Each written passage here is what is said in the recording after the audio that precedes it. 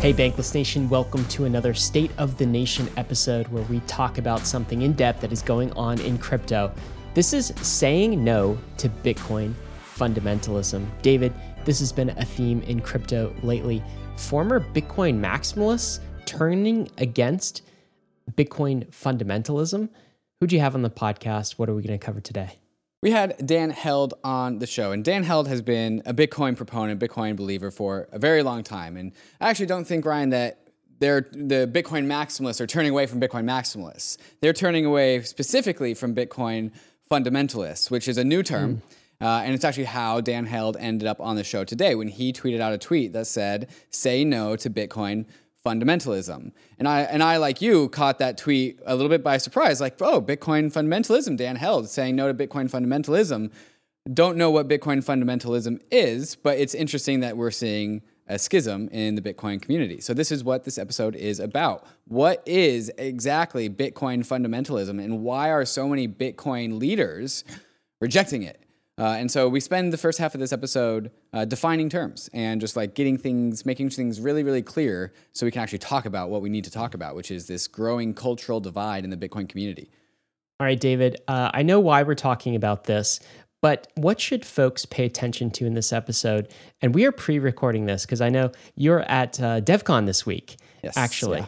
And so we're pre-recording this. I was not able to make it to this episode, so it's just you and Dan today. And what should listeners pay attention to?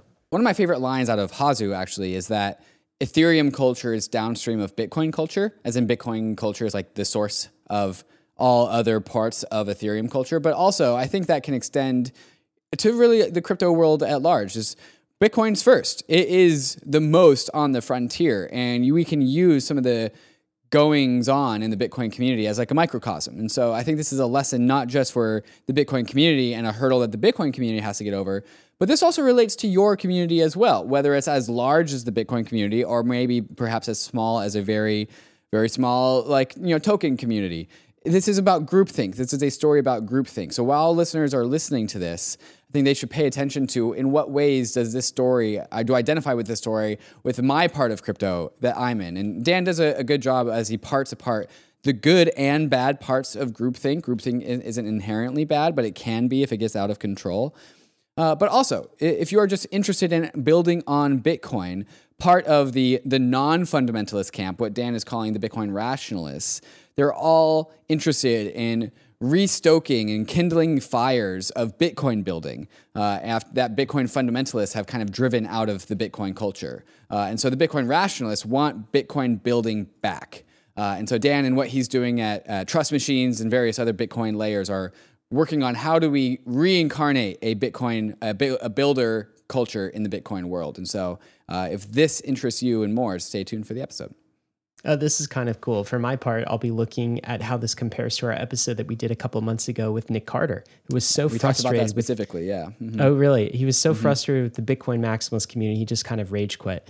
And this looks like a group that is not so much leaving the Bitcoiner community, but trying to reform it in a healthier, more pragmatic, more builder-centric way. So we are seeing a cultural reform maybe taking place with leaders like Dan Held, and I'm anxious to see how that plays out. And I'll be looking for what that reform might look like in this episode. The first time I think I've seen this in the crypto space, and hopefully it means healthier times for Bitcoin. Guys, we're going to get right to the episode with Dan, all about Bitcoin pragmatics and about saying no to Bitcoin fundamentalism. But before we do, we want to thank the sponsors that made this episode possible. Dan Held is an educator in the Bitcoin universe, formerly director of growth marketing at the Kraken Exchange, and now an advisor to Trust Machines, a software studio, kind of like the consensus for Bitcoin. And overall, Dan has largely been fully committed to working on and promoting Bitcoin to the world, and also has some thoughts about the current state of the Bitcoin community, which is going to be the topic of conversation today. Dan, welcome to Bankless. Thanks for having me, David. Dan, this whole conversation got inspired from a tweet that you wrote that you said, "Say no to Bitcoin fundamentalism." Can you talk a little bit about that tweet? Like, what is Bitcoin fundamentalism? Because this is a new term that I haven't heard before. And overall, what's going on in the Bitcoin space that inspired this tweet to come out? Yeah, I think what's going on right now in the Bitcoin community is you've got, like, if we use a religious example, which, with all crypto L1s, I think religion is a really good way to think it through it. If we think about it like a religion, you've got like Christianity, let's use that as an example, but then there are sub, groups within Christianity where you might have Catholic, or not Catholic, but you might have like Methodist or Presbyterian or some of those kind of, or Lutheran, where it's basically they all believe in the same thing, but just different flavors of it or different styles of it. And so what's happening in the Bitcoin community now is there isn't really a good terminology to label these subgroups. And that's where I've been trying to do that, of kind of like labeling what do these groups look like. And that's where I think the rationalist versus fundamentalist term, I think, is a good way of kind of taking these groups and identifying them with kind of like a key labeling of what they are. To pretend that everyone's going to agree with any sort of movement, whether it be religion, an L1 or something like that, I think is pretty silly. I'm certainly not trying to be divisive. I'm mainly labeling these subgroups and trying to help people think through, hey, what group do I belong in, or what group is advocating for XYZ activity? So I put out a tweet the other day that said, reject Bitcoin fundamentalism.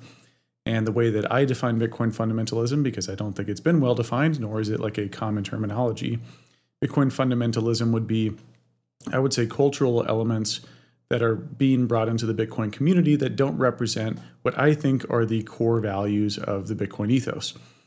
For example, some of these values are, taking, I would say, very subjective, very cultural things and inserting that and making that part of what Bitcoin is. And I just totally disagree. Examples of that would include, people claiming that earning a yield or earning interest is usury, or some sort of 1500s-esque medieval sort of religious response to interest, which earning an interest or earning yield is simply a free market activity. Old Bitcoiners or OG Bitcoiners would have no qualms with that. They might have qualms with the way that the risk is represented, and I certainly do agree that we should call out the risks of these things. But to say that yield or lending or interest won't exist in a Bitcoin world and that it's evil is fundamentally anti-free markets, and Bitcoin is absolutely for free markets. You've got some other things as well, like, for example, people will call out certain influencers for making money. I'm not speaking about myself, I'm speaking about another individual in the space, making money building a course on how to teach women to get into Bitcoin. And they said that making money from educational activities is, sort of a perversion of this pure ethos of giving out all of your time and effort to help Bitcoin. And I think that's really silly because, one, it's a free market activity. If people want to buy the course, they want to buy the course. If you want to give away a course, you can give away a course. You're free to price your services or products at zero. But to call out someone that is doing, I think, a fantastic job of educating people about Bitcoin and calling them out because they're making money, I think is just, kind of pure and simple, very like, it's sort of like a piety sort of thing of like, hey, the most Bitcoiner of us don't take any money, and it's this like, the celibacy or piety sort of thing going on, which I don't think is what Bitcoin is about at all. So these are a couple examples. I know we're going to dive in further, but just for the audience, that's kind of like where I'm coming from here. Yeah, and putting a name on these things, I think, is super important. And I think why I want to spend even more time actually like defining out what's going on here, what's going on in the Bitcoin community. Because once we can name something, and then we can talk about it just a little bit more clearly. And so peering over the fence, and also, by the way, I totally appreciate like some people don't really get it, but like the religion metaphors are just so apt sometimes in the crypto space, especially when we're so tribal. And so peering over the fence at the Bitcoin land and hearing what your answer was for what Bitcoin fundamentalism is, to me, it's a little bit like there's this cohort of Bitcoiners that have perhaps started to take things just a little too seriously, have taken things a little too far, and now we're like perhaps a snake biting its own tail. Like they've taken some of the memes and really just twisted them beyond what they were really intended for. And so when we say Bitcoin fundamentalists, perhaps you also might mean Bitcoin extremists. Would that be also a fair characterization, or would you push back on that? It depends on everyone's definition of what an extremist versus fundamentalist might be. I would say like it certainly isn't maximalist. I think the term maximalism represents a pretty large group of Bitcoiners who don't really have any sort of sub-identity to connect with, right? Like if you're a Bitcoiner, what other name do you take on? like moderate or rationalist or fundamentalist. Right. None of these have really taken off. And I think that's somewhat troublesome because like a lot of people in Bitcoin, they're not homogeneous. There's not a homogeneous sort of perspective of what Bitcoin should be or what is ethical or not. And so I think that maximalism, I think, is an overly broad term to identify a group of people. And I wouldn't say that I think many maximalists wouldn't even agree that they are maximalists. They would consider more moderate or rational. There just isn't a term for that. But I guess fundamentalist to me would represent not extreme ideology, but more of like ideology that actually runs counter to what Bitcoin represents. Because in this scenario, it's not subjective of like, hey, I do or don't like what you're thinking. It's more of like, if we look at the principles of Bitcoin and why Bitcoin is important and what it's setting out to do, are people adhering to those base principles of what Bitcoin represents? So by using their own sort of measurement stick of ethics, are they themselves using the correct measuring stick is what I'm thinking about. Sure.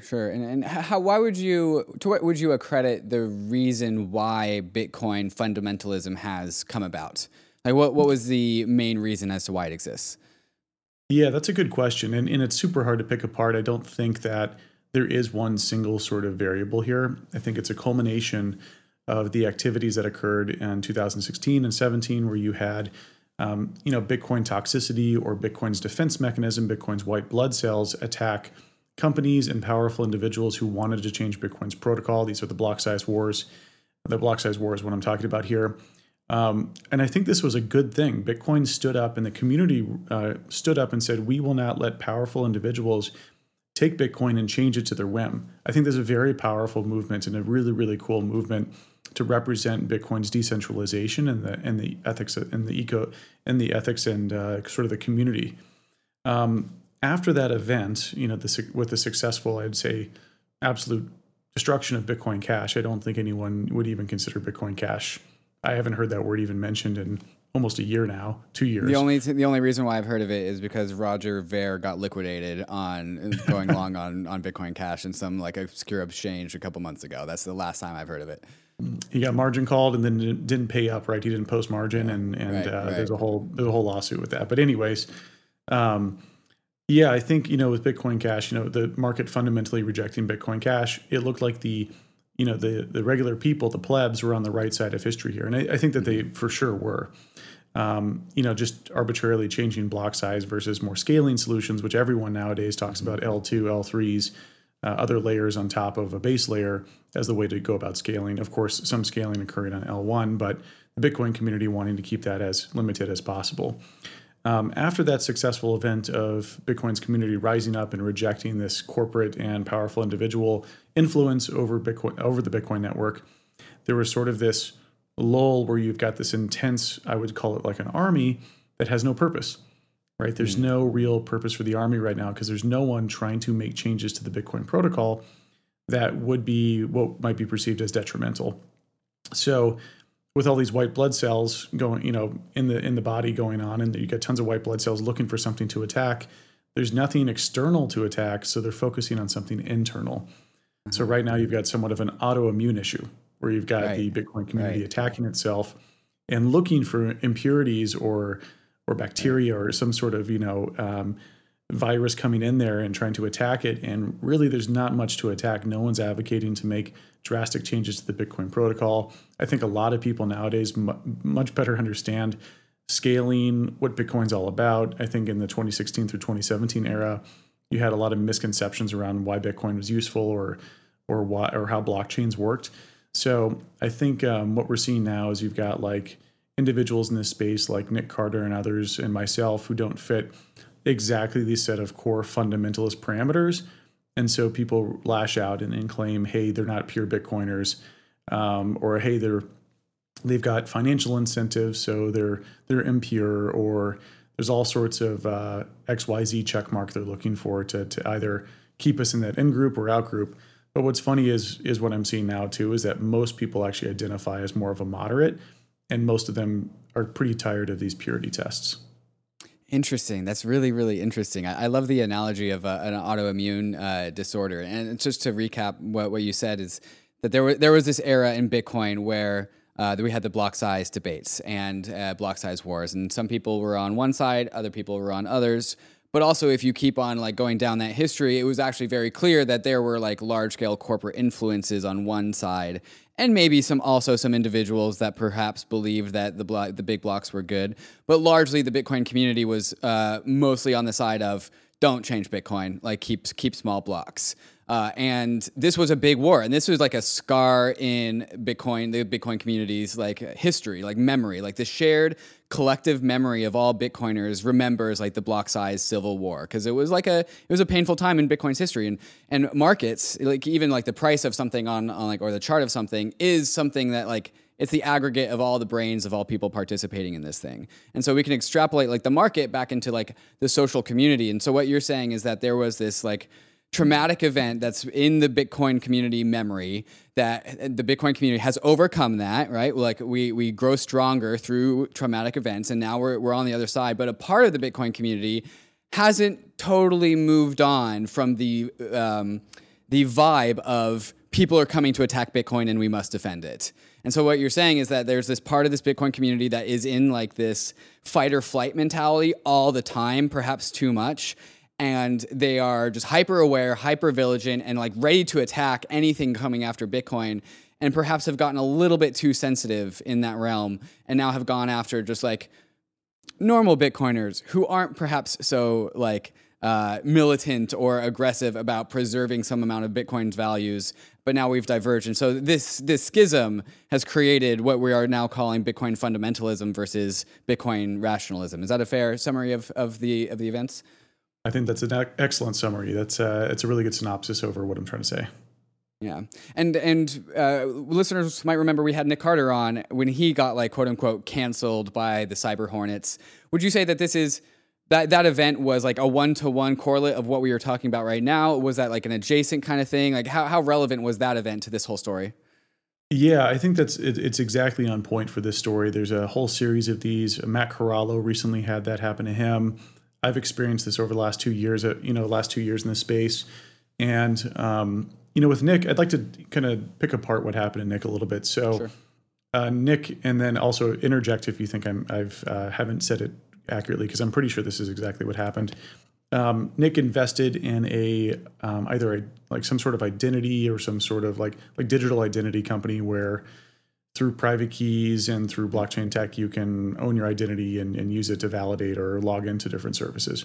Right. The business model was like sign in with your private keys. Instead of sign in with Facebook or sign in with Google, it was sign in with your private keys. It was also an Ethereum wallet at the same time. And it wasn't Nick, it was Castle Island Ventures, his VC firm. He's a GP at Castle Island, one of the founders. So people extrapolate, Castle Island being synonymous with Nick Carter. Right. It's Nick Carter, Nick Walsh, and those are the GPs. And there's Matt a few. Walsh, I forget if there's any other GPs. I know there's a couple other partners there. And so, Nick has been doing investments like this for a while. Like people forget that his first analytics company was focused on blockchain analytics, but it wasn't just Bitcoin analytics. It was across all blockchains. So parsing through blockchains, pulling out identifiable information in terms of like smart contracts or other information that corporates or companies might be interested in. And so helping, folks navigate blockchains, not just Bitcoin, but every blockchain. People forget that Coinmetrics was his first company that he started. And also I've known Nick for years now. So I've known Nick for almost 3-4 years now. And so I knew him from a Coinmetrics Nick, where he was like this, I kind of view him as like this neutral, impartial individual who just really likes Bitcoin and Bitcoin's proof of work. But he by no means, I think, said like, oh, I reject everything else because I'm just absolutist and I think that this is the only way to do it. He I think, was very eloquent with saying, I believe in Bitcoin and I like it because of these reasons, and then defended Bitcoin because of those first, like kind of like a first principle stance of like whether it be credibility of the monetary policy or credibility, or proof of work, using that as like a real world way to take physical energy and build that around the digital world. So, I think what happened there is a lot of Bitcoiners had thought he was, more of like a fundamentalist, where it was just reject everything. And so there was this fervor that developed around his investment in this company where people said, oh, he's a shitcoiner now, or he's not pure because he invested in this company. And what's funny is all of his investments are transparent. I haven't been to Castle Island Ventures webpage, but I'm sure there's probably a portfolio section there. There is, yeah. Where you could probably go see every investment he's made. And even his first company, Coinmetrics, is not a Bitcoin only company. And so this fervor developed. And I think this is where I think Nick went a little wrong. And I've got a ton of respect for Nick. I still very much think he's one of the greatest champions for Bitcoin out there. He's one of the most eloquent, well-spoken individuals in this space. I would say even amongst the entire crypto industry. Nick is a great champion for what we do. I think what I admire about him the most is how eloquent and how measured and calm he is. And I think what happened is he allowed the crowd to see him get aggravated or him get a little bit annoyed with the criticism. And then that opened it up to where they use that as a lever to push his buttons a little bit. And I think he showed them that it was affecting him. And that's where I think he lost the battle with the mob, where the mob sort of kind of spiraled out of control as he reacted to the mob, and the mob used that to attack him. And so that spiraled into this, I would say something that I don't think represented Nick the best he could have been represented. He's this calm, really sincere, mild-mannered sort of guy. And I think in this moment, people saw him lose his cool a little bit, and people used that to attack him and kind of attack his motives and attack, how pure he was as a Bitcoiner. So I think some of this was a little bit obviously I think it was unfair, the criticism to begin with. And then I do think it was kind of Nick's his own reaction to it that led to a little bit of like an accelerated response of mob Nick, until it kind of spiraled out of control. Overall, though, the mob or the fundamentalists shouldn't have been too surprised. I mean, Nick did all of this above board. None of this was like under the table. None of this should have been surprising. And so I found it pretty disturbing, and I stood up and defended Nick, at the time, saying like, hey, Nick's a great proponent for Bitcoin. He's been transparent about all of this the entire time. And it would be a shame to lose someone so eloquent and so on point as Nick Carter, where he has defended Bitcoin and in both the public spaces, on TV, through research papers, and to lose him over what I perceive as just like a normal business activity, which is VC investing, is really, really silly. And so I think what happened now is Nick basically turned on his replies to people who only follow him, and hasn't engaged on Twitter as much, because I think that experience sort of scarred him a little bit. I've been through a few of these cancellation moments myself, so I know exactly what he was feeling at the time. Not exactly, but I know directionally what he was feeling, so I can understand why he reacted the way he did. But you can't let them sense that weakness in you, or that, that sort of like you're showing them some emotion. You're showing that their criticism is working. And when that happens, I think it really opens it up for a much larger attack vector, versus going, hey, I recognize your criticism. I disagree. Or just don't reply on Twitter for a day or two and come back once things have cooled down a little bit. Certainly. And I've definitely noticed that this has been a reoccurring theme in the last 12 months in Bitcoin land. There seems to be this brain drain from one side to the other. Nick Carter is now not really, and it's like the brain drain versus the cyber hornets. Maybe you can say if the cyber hornets are on one side or not. But it seems to be there's people like you, Nick Carter, almost basically everyone that I respect has gone to the side of saying, hey, there's this extreme side of Bitcoin that really grinds my gears. Can you talk? Is that a real thing, or is that just something I'm observing? Is there this brain drain from one side to the other? Definitely. I mean, you've got Matt Corallo, one of the oldest core devs.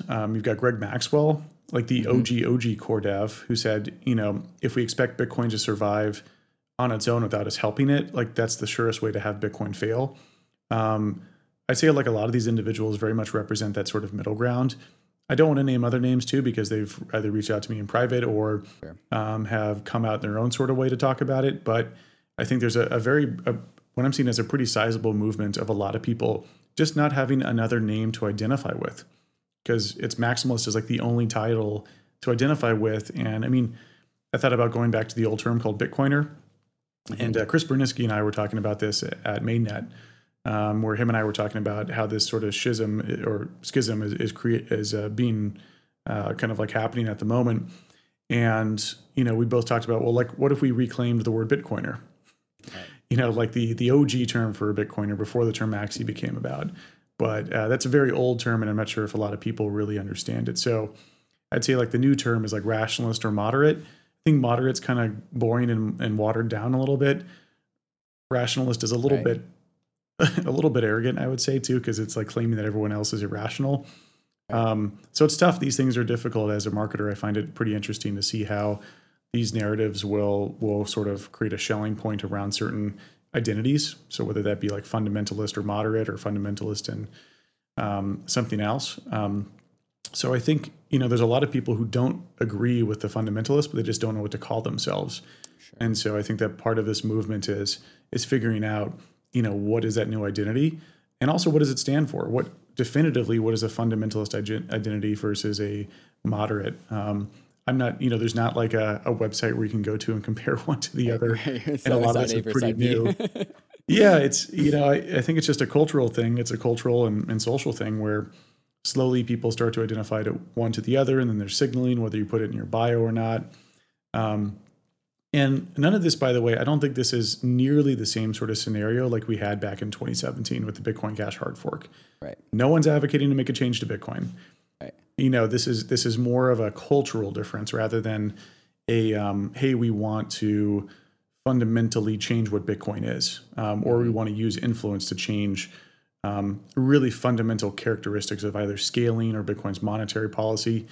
I don't think there's any sort of changes like that on the moderate or rationalist camp that is really advocating for anything like that. So this is purely cultural, where people are going, hey, I just don't want to be identified with these other people, but our mission, I believe, is the same thing. Right. And so just to put this on a scale for listeners to understand, this is not a civil war where some side is trying to tinker with Bitcoin in one way that the other side doesn't. Like Bitcoin's being left out of this. Bitcoin, the blockchain, Bitcoin, the system is like not totally relevant here. It's more about like, what does the community believe and stand for? And like, because the Bitcoin community checks itself very, very well. And one thing I'm concerned about, Dan, is that the Bitcoin rationalists, or whatever this like non-fundamentalist side of this debate or like schism is, seems to be created in opposition to the fundamentalists, as in the rationalists are a group of people that exist because it's an agreement of that all these people that are in the Bitcoin rationalist camp don't like what they're seeing in the Bitcoin fundamentalist camp. But if that's true, then like that Bitcoin rationalist camp simply exists because of an antithesis to the Bitcoin fundamentalists, which like groups don't really stay composed very well when their existence merely is in opposition to something else. Is that even correct? Does the Bitcoin rationalist camp merely exist in opposition to the Bitcoin fundamentalists, or like is there a different like cultural Schelling point for the rationalists to like latch onto that's independent and unique? Yeah. I mean, there's a ton of overlap of values that we both agree upon. And also, like, I think a lot of people who are fundamentalists may not even identify themselves as fundamentalist, even though they are, just because it's like a new term and they may not really understand what it means. And also it's being newly defined. Most of them would probably refer to themselves as like maxis or hardcore maxis or some sort of representation like that. And I'm certainly not going after the maximalists. I think maximalism represents a lot of Bitcoiners, and that's not who I'm talking about here. I do think like, for the rationalist, I think what they really care about the most is like free markets. There's no moral, weighing in on how people spend money or how people earn yield or borrow against something or invest in other assets outside of Bitcoin, for example. And so I think this is a core tenet of from what I've heard on the more moderate side. For example, there's a lot of individuals who claim like alts are immoral or something like that.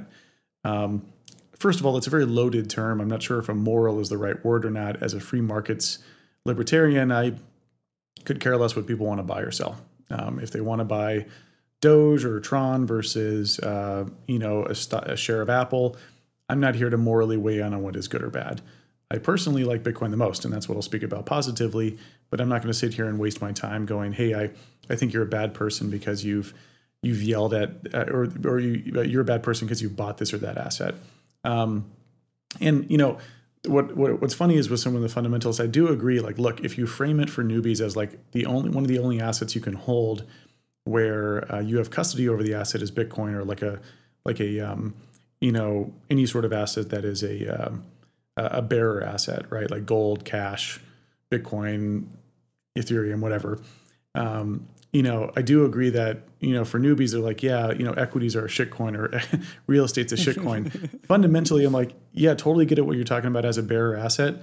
But we're going to look a little bit nuts when we say that to people, where like people have real world assets outside of Bitcoin. And I do think Bitcoin is a phenomenal asset, but that doesn't mean that majority of my net worth is in Bitcoin, but I still have equities. I still have, private equity, et cetera. So I think that kind of framing everything as Bitcoin only to an extreme isn't really useful for anyone. I get that the seed of the idea starts with like, hey, it's a bearer asset. It's a really pristine asset. And I do agree with that.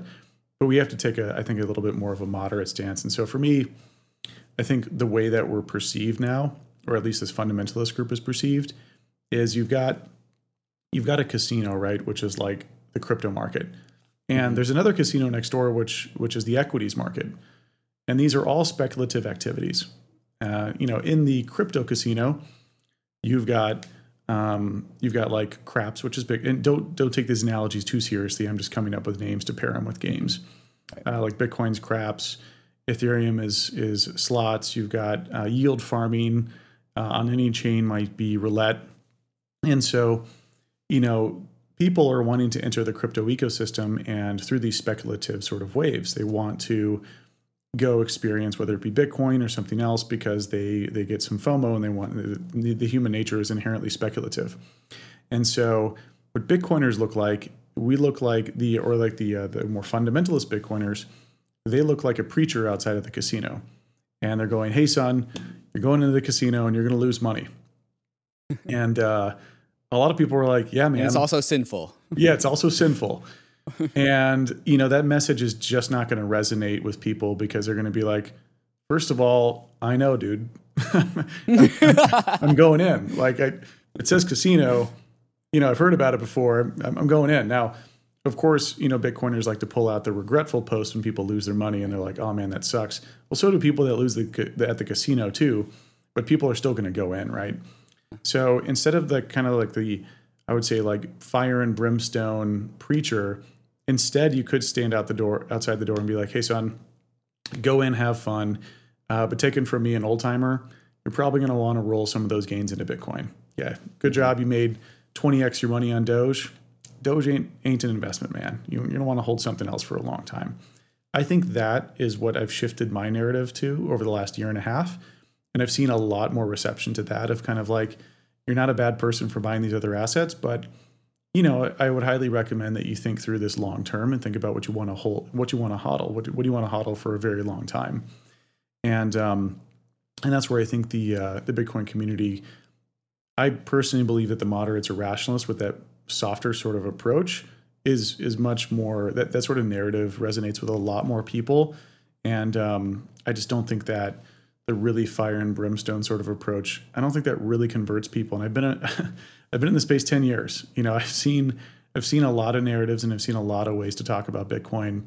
And I just don't think that way is very constructive. And if we look at, there's all sorts of metrics you can look at. I think the dominance metric is somewhat silly because there's no dominance based on cohort. Like the Bitcoin dominance metric isn't based on yearly cohort. It's based on like infinity new altcoins being created versus Bitcoin market cap. So it's not a great metric, but if the fire and brimstone approach worked, then why are we seeing more alts than ever exist? So I just don't think that is working at all. Yeah, and I can definitely resonate with that, because during about the second half of 2021 was really like this alt layer one part of the bull market. Solana wanted to come kill Ethereum, Avalanche wanted to come kill Ethereum, Phantom wanted to come kill Ethereum, and me and Ryan just never really like resonated with these chains, and we never really gave these chains like too much exposure. And it was to our mistake, I would say, where we were like, these chains have compromised on decentralization. They have a large amount of insiders. And I mean, we wouldn't use the word like morality, but like the undertones were there and people like picked up on it. And like, we got a lot of flack and we got a lot of pushback and a lot of resistance, and people like lost faith, I think, during that phase of 2021 as to like how Bankless is like on the frontier of things. Cause we were like, these things are like, they're morally inferior, if you will. Like it's all multi-coin capital in Kyle Samani, and like these things are destined to fail because they're fundamentally centralized. But people at the time did not care. They were like, you ETH maxis, just like, do you just want us to pump your bags? I'm trying to get mine. You got yours. I'm trying to get mine. Stop like subjugating me to like your superior or whatever. And like we had to learn that lesson is like, yo, like and so we've adapted our messaging to first get wealthy, then get healthy. As in first figure out how to make your money, because then you can have the time and the patience and the capacity to learn about the values of decentralization. But you can't go in the middle of the bull market and be like, you know what everyone needs to stop and learn about today? Decentralization. That doesn't work very well. And so I can definitely resonate with these stories through and through. Yeah, no, I appreciate that story that you just shared. It was it took me a little bit while to kind of grok that. Like, hey, most of the people here are just here for speculation, even the Bitcoiners. You know, there's a lot of people who bought Bitcoin and they're like, and they'll start kind of like spouting out some of the Bitcoin narratives, but they'd never really truly understood it. They bought it because their buddy bought it. And Bitcoin isn't in this pure, Bitcoin is not, Bitcoin has been tainted by speculation. Of course, every asset has. There's nothing wrong with that taint though. Some Bitcoiners like to believe that, oh, it's singular and it's taint to where it's like the least amount of taint. But look, people are trying to speculate across all of these assets. And so our job, your job, and my job in our respective communities is to take come for the speculation folks and keep them to stick around for either the sound money or smart contract platform. And I think that's ultimately the job that we all play, is that we take those speculators and we help educate them and tell them how this all works. And so, yeah, I think it's a message people don't want to get. You know, I think there was I don't know if it's a meme or a joke in some of the Bitcoin circles, which is like, you know, you're not going to convince someone about Bitcoin if you go to like an NFT meetup and you start talking about like Austrian economics. They're like, your conversion rate's going to be at a zero. It's going to be at basically a zero. And while that might be personally the narrative that I like, for my audience, it's not a narrative I'm going to go out there and really hammer on, because I just don't think it's going to resonate with the mainstream audience. You know, there's a really funny analogy that Pete Rizzo came up with. Mm-hmm. If we don't want to use the religious analogy for the different Bitcoin factions, we could use one that is music related. So he goes, okay, Dan, look, you're pop music for Bitcoin. Right. He's like, look, your message resonates with a lot of people, but the metal rock guys, the fundamentalists, they're like, dude, your music sucks. It's like watered down. It's too bland. You didn't Everyone even write likes it. Like blah, blah. Yeah. Right. Yeah. You know what I'm talking about, versus like the metal rock guys who are like, yeah, I want that pure metal. Just give it to me straight. Give me some of the tough love. Give me some hard rock. Mm-hmm. And I think that's a really good analogy too, of just like, there's this divide in the community as well between like the moderates and rationalists, where I think those, you know, what we talked about, like the kind of the more moderate stance, or a little bit more of like the less fire and brimstone take, is what people that converts the most people. And we probably, you know, I think when we look at over time how this develops, we can look at different KPIs around this, right? Like follower counts, engagement, et cetera. And you're seeing a lot of these, I would say, more moderates or rationalists really, you know, really kind of step out in terms of their performance on social, which isn't a 100% correlation with quality or actual message market fit. But it does, I think, show me that there is I would say like a pretty big group that is more moderate rationalist rather than fundamentalist, because the moderate or rationalist are getting more and more followers and more engagement, which to me represents narrative market fit. One thing I want to unpack with you is a little bit of the cyber hornets, right? And I've seen, and again, correct me if I'm wrong, but the cyber hornets tend to be in this Bitcoin fundamentalist camp. They're like this unified hive mind body. They're all kind of faceless. You know when you see them on Twitter, and they also kind of look like the same like frog armies that are in different communities, or like when Daniel Sesta was at the peak of his like career, like he had his own like army, and they all kind of look the same. And then like the moderates are quieter and they kind of lurk. They have their opinions, but they're confident in their opinions, so they don't feel the need to go out on Twitter and shout. And that's who I kind of see inhabiting this like Bitcoin rationalist space, is like the middle, like the moderate middle, who's like just more rational, right, and less extreme, and doesn't really have to engage in like these crazy Twitter antics. So would you say that like the cyber hornets do lean into this into the Bitcoin fundamentalist camp? Yeah, it's hard to say. You've got like, for example, like the plebs and the cyber hornets, which I don't know if those are like exactly the same comparison, but it's basically the idea that you've got a group of individuals who identify as not important people, and they do that on purpose because they're like, hey, look, it doesn't matter if you're important or not. With the Bitcoin network, all that matters is that you're an individual and that you have, when you run your own full node, that you represent yourself. You don't need it to appeal to any authority. And I actually like a lot of those principles of like reject influencers, reject people of influence, reject companies. And all you need is just your full node where you connect directly with Bitcoin, and you don't need to appeal to anyone else.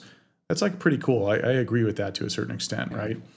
What I don't agree with some of it is just like, blindly attacking people for perceived impurities. And I'm not sure if that's, the cyber hornets or plebs who do that more often. But I would say, and I don't want to like lump everyone together because I don't think a lot of cyber hornets or plebs really agree with a lot of the Bitcoin fundamentalist stuff. So that's what's really tricky is like you've got like maxis, cyber hornets, plebs, and I'm not sure if like labeling all of them as the problem or all of them as a problem. I don't think that's super useful because I think a lot of them have different ideologies, but I think the core root of it is that these plebs or cyber hornets represent kind of the common person. So I agree with the kind of like core root ethos of what they have. I don't agree with dogpiling in just to dogpile in.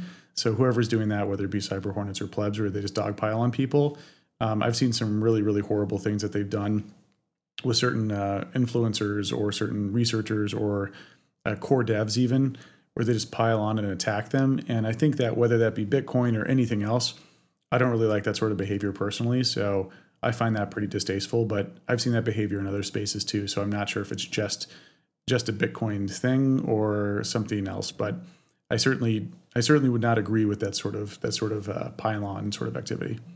Sure. So who are there like leaders in this like Bitcoin fundamentalist camp? Like, are there generals of this whole side of thing? I don't know. I'm getting the hint that you don't really want to name names, but like, are there people that are waving the flag, say, hey, we're the fundamentalists, come join? Yeah, I mean, look, as soon as I name names, then they're going to come out and they're going to create content around it, and that's where it gets like a little bit tricky. Can I name names? If okay? I do, you can name all the names you want. But is Corey Clipston a Bitcoin fundamentalist? I mean, look, Corey and I go back a long time to where when he first started out with Swan, like I helped him think through a few things, and also I'm a huge fan of any sort of startup. So I like the idea that people get in the trenches and go fight and make something happen. I don't appreciate how he's attacked me and others. I think it's very unproductive. So I'm not sure if he'd even agree that he's a fundamentalist because the term is still being defined. But if someone were to fit that, I think he's got a pretty high overlap with that. But again, it's not me saying that he's a bad person or something. I just think he identifies more with like very culturally identifies with some of that vibe and feeling. Okay. I remember I interviewed Corey on my old podcast, POV Crypto, with CK from Bitcoin Media. And it was all about Swan and what Swan was and education. And he was very nice and cordial. And then we stopped the podcast and he was like, yeah, I had to put on like my professional face because we like just started this company. And then over the next like course of 2 years, I proceeded to get attacked by him on crypto Twitter. I'm like, dude, you were so nice in that one podcast. And now I've been pestering him on Twitter to come on Bankless, but he hasn't responded to my requests. Well, he should come on. I think it'd be a good debate. He should come on. Yeah. I'd love to talk to Corey. Yeah, I think, there's sort of a group too that like part of this fundamentalist group is like inserting God into Bitcoin, which is really bizarre. Like God family stake in Bitcoin, which is like such a bizarre, it's such a bizarre sort of like framing for Bitcoin. I mean, look, I was around there almost from the beginning. It was guns, drugs, and Bitcoin. That was what Bitcoin was about. I mean, very, very libertarian, don't tread on me. I've got my AR-15. Got my Bitcoin in cold storage, and I believe that full legalization of drugs. I mean, one of the first use cases for Bitcoin is Silk Road, right? Right. So that is OG Bitcoin to me, like super libertarian ideology. And People are Very certainly rock star Bitcoin, rock and roll Bitcoin. Yeah. Well, I guess that's pop Bitcoin now. It's not extreme enough. Right. But, Yeah, that's why I said rock star, but then corrected to rock and roll Bitcoin. Yeah, like maybe it's like Ramones old Bitcoin. rock. Maybe it's like it's classic rock. Yeah. maybe it's more classic rock versus like death metal or something. So yeah, I think that this modern day kind of like God family Bitcoin. Look, I'm a huge proponent of strong families. Like, I'm not saying that I'm an anti-family person. Also, if you want to believe in God as a libertarian, I'm like, go ahead. You're free to do that, and I will defend your ability to worship freely, even though I don't agree with it. As a libertarian, these are naturally things that I agree with on like a personal level. Like, people should be able to do these things. And of course, dietary, whatever you're into, I'm totally cool with that. I think making that a part of like a check mark, or like taking that ethos and putting that on top of Bitcoin as like a cultural check mark that you need to have is kind of silly. And if you look at, I would say like follower accounts and engagement with these types of individuals, they haven't grown nearly as fast as the more moderate rationalist camp, because I don't think most people want to be like, yeah, I've got 4 kids, I eat steak, and I go to church. Like, if that's your life, that's great. I'm not saying that's a bad thing to do. I'm just saying like that shouldn't be the check marks that you have to be a good Bitcoiner. Right. So I do think that they're taking their personal lives and extrapolating that to the Bitcoin ethos. And they're free to do that because Bitcoin has no marketing machine. Like, it's just, we're all part of Bitcoin's marketing machine. There is no centralized one. So there isn't a central narrative. And that's why I keep going back to like follower counts and engagement, is if you look at more moderate rationalist, I think that their follower counts over time, their engagement over time has been increasing as less and less people resonate with that message. And I don't think, these things are like inherently at odds. If one group wants to, this is like Methodist versus Presbyterian. Like, I don't think there's like this great Methodist or Presbyterian battle going on. It's just more of people want to associate and hang out with and work with some individuals that have more of this stance or that stance. So yeah, I don't think it's like this, like, Civil War sort of esque moment. It's more of just like cultural identity. Right. And I think, of course, Nick Szabo definitely got it right when we talked about social scalability, right? And I actually am ready to move on in this conversation to kind of just talk about the future of Bitcoin and leave maybe the fundamentalists behind, because I do think that time will eventually leave the fundamentalists behind, simply because they are not socially scalable. Like, if you have to believe in God, steak, family, and Bitcoin, you're gonna like, people can like all of those things, but don't want to necessarily have to be confined into that box in order to be accepted by the Bitcoin community. So in order for Bitcoin to scale out to the whole world, it needs to be more socially scalable. So in order to wrap this conversation up, Dan, like, what's at stake here between the fundamentalists and the rationalists? Like, why do we need to fight this fight, or do we at all? Yeah, great question. Like, why even bring this up, right? Like, who cares how people identify themselves? What I care about the most, my number one objective, is the adoption of Bitcoin and to ensure Bitcoin success. The code itself, no matter what that code is, but whether it be Bitcoin or Ethereum, is useless without people. People believing in it both bring value into the chain. They bring in adoption, they bring in development, and all of these are critically important for the network effect to continue to propagate and for the blockchain to ultimately succeed. Humans require marketing messages in order to be convinced to try this new thing, whether that be word of mouth, your friend telling you about it, whether that be an ad from an exchange trying to get you to buy it, or whether that be a webinar, this podcast, any one of these mediums or pieces of content that help you understand it. These are all step forwards in getting and increasing the adoption of XYZ protocol. For Bitcoin, that's the one I care about the most, and that's what I spent my the last 10 years, basically my entire working life, focused on. So for me, the success of Bitcoin is predicated upon us developing messages around why Bitcoin is valuable and useful for people, and propagating that in a way that reaches the maximal audience possible. So how do we reach the most people with the right messaging is what I care about. Of course, I can't control what anyone else says, nor would I. So people are free to use whatever narratives they would like. But I think for Bitcoin to succeed, this is at least the narrative I'm trying, and what I see a lot of others trying. I think that's the maximal conversion sort of narrative we're looking at, like the maximum conversion narrative.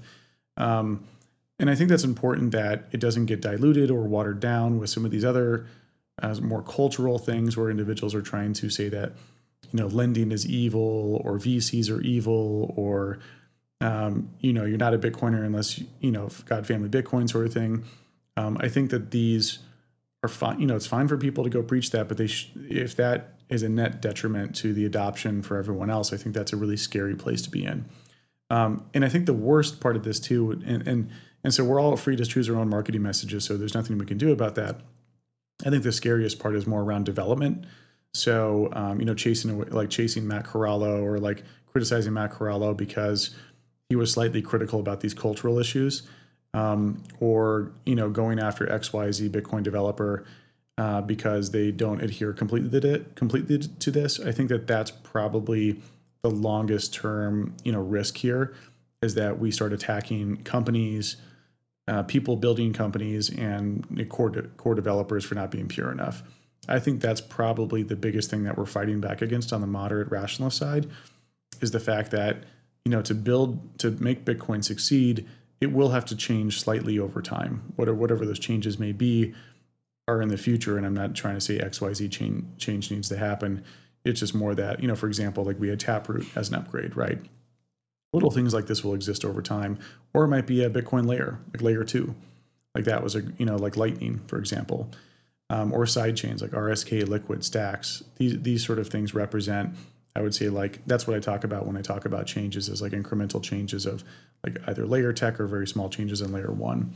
So with these changes and with apps being developed on top of Bitcoin, whether it be a centralized app or a decentralized app, like, DeFi related, this needs developer talent, funding, and a culture that welcomes building. And I think that right now, some of the fundamentalist vibes are very, very kind of anti-building and they're anti-free markets.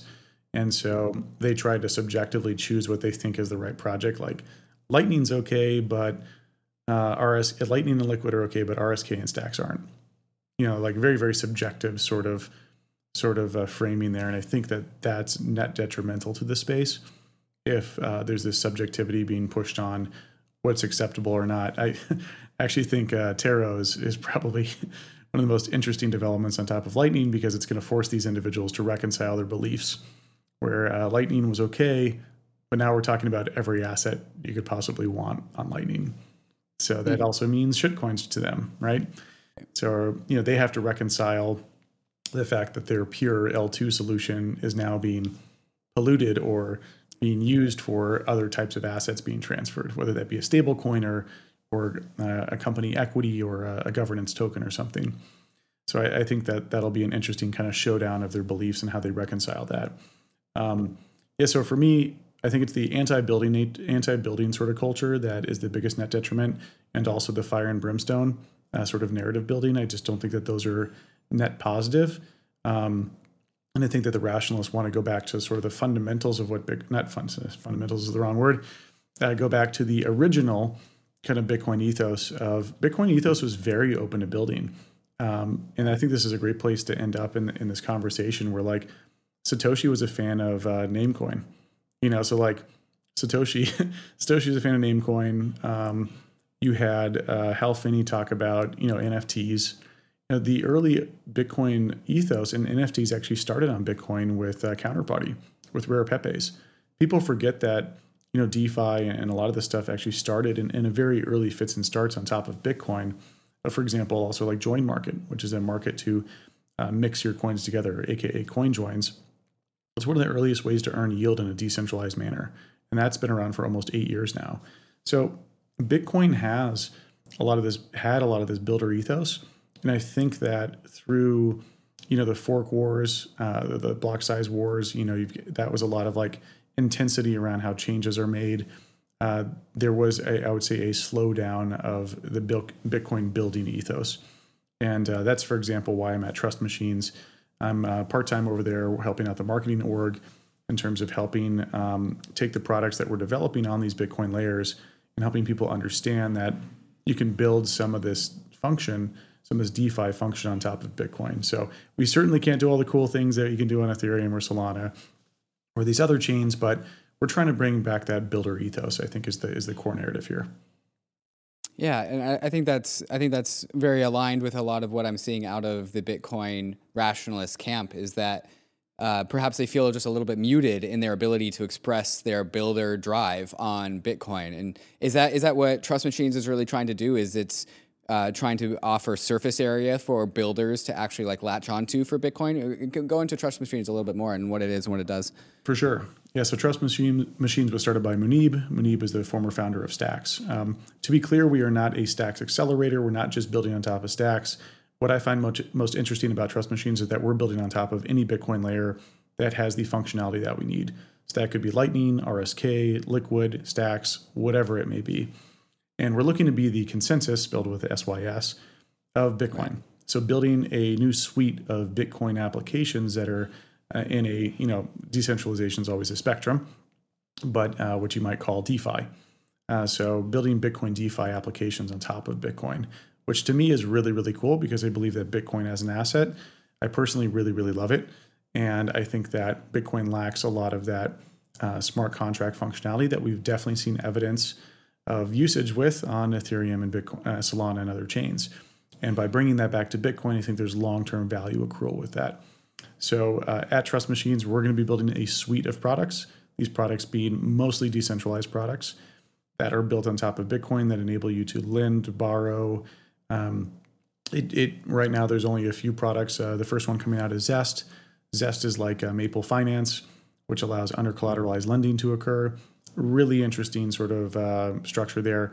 Too much to cover in the next 2 minutes, but really cool product there. We also have Console, which is a decentralized sort of messaging platform, or decentralized Discord, if you will. And so those are a taste of the first couple of products that are coming out of Trust Machines. But I'm really excited. For me, I've always worked on CeFi products, Kraken, blockchain.com, et cetera. So for me, this is a kind of a whole new world of looking at DeFi and exploring it. And so, yeah, that's where on the rationalist side, I look at things like yield farming and other things that the Ethereum and Solana ecosystems have and find it both fascinating and something I'd like to try to bring back to Bitcoin if possible. So extrapolate out for us into the future. Say Trust Machines is maximally successful. It achieves all of the goals that it wants to achieve. What does that mean for Bitcoin? What does that mean for just the whole ecosystem as a whole? Yeah, like I've said before, we've seen that there is demand for using Bitcoin. Point A, there is demand to use DeFi applications. We've seen that very, very clearly. Whether that be NFTs, yield farming, staking, lending, borrowing. I would include all of these as like DeFi-esque applications. And then we have the usage of Bitcoin on other chains. Wrapped Bitcoin, WBTC with BitGo. That and other wrapped Bitcoin solutions, I think, are very evident of the demand to use Bitcoin in decentralized applications, even with the critical flaw of that Bitcoin being totally centralized and wrapped, which some of these bridge solutions these are more bridges rather than wrapped coins, but I don't want to get into the differences here in the next couple of minutes. So to me, as an individual who's both been in a product and a marketing function for the last 10 years, that's pretty indicative of demand for a solution like that. So by bringing some of that back to Bitcoin, I think we bring back a lot of that speculative interest. If we go back to the casino analogy, Bitcoin only has really one game. It's like spot Bitcoin.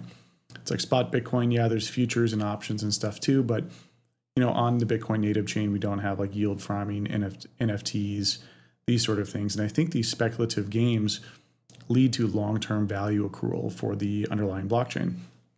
As the speculative waves for Bitcoin have led to Bitcoin's adoption, these speculative waves occur for other chains and have led to their adoption as well.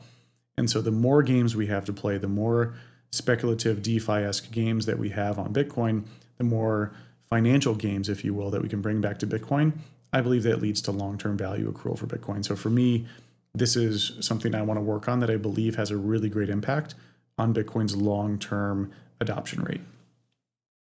And this certainly fits in my model of like how a successful blockchain works, because when you have demand for financial games, that ultimately collapses down into demand for block space, which is what keeps a blockchain alive. So Dan, I wish you and Trust Machines the best of luck, and thank you for coming on Bankless.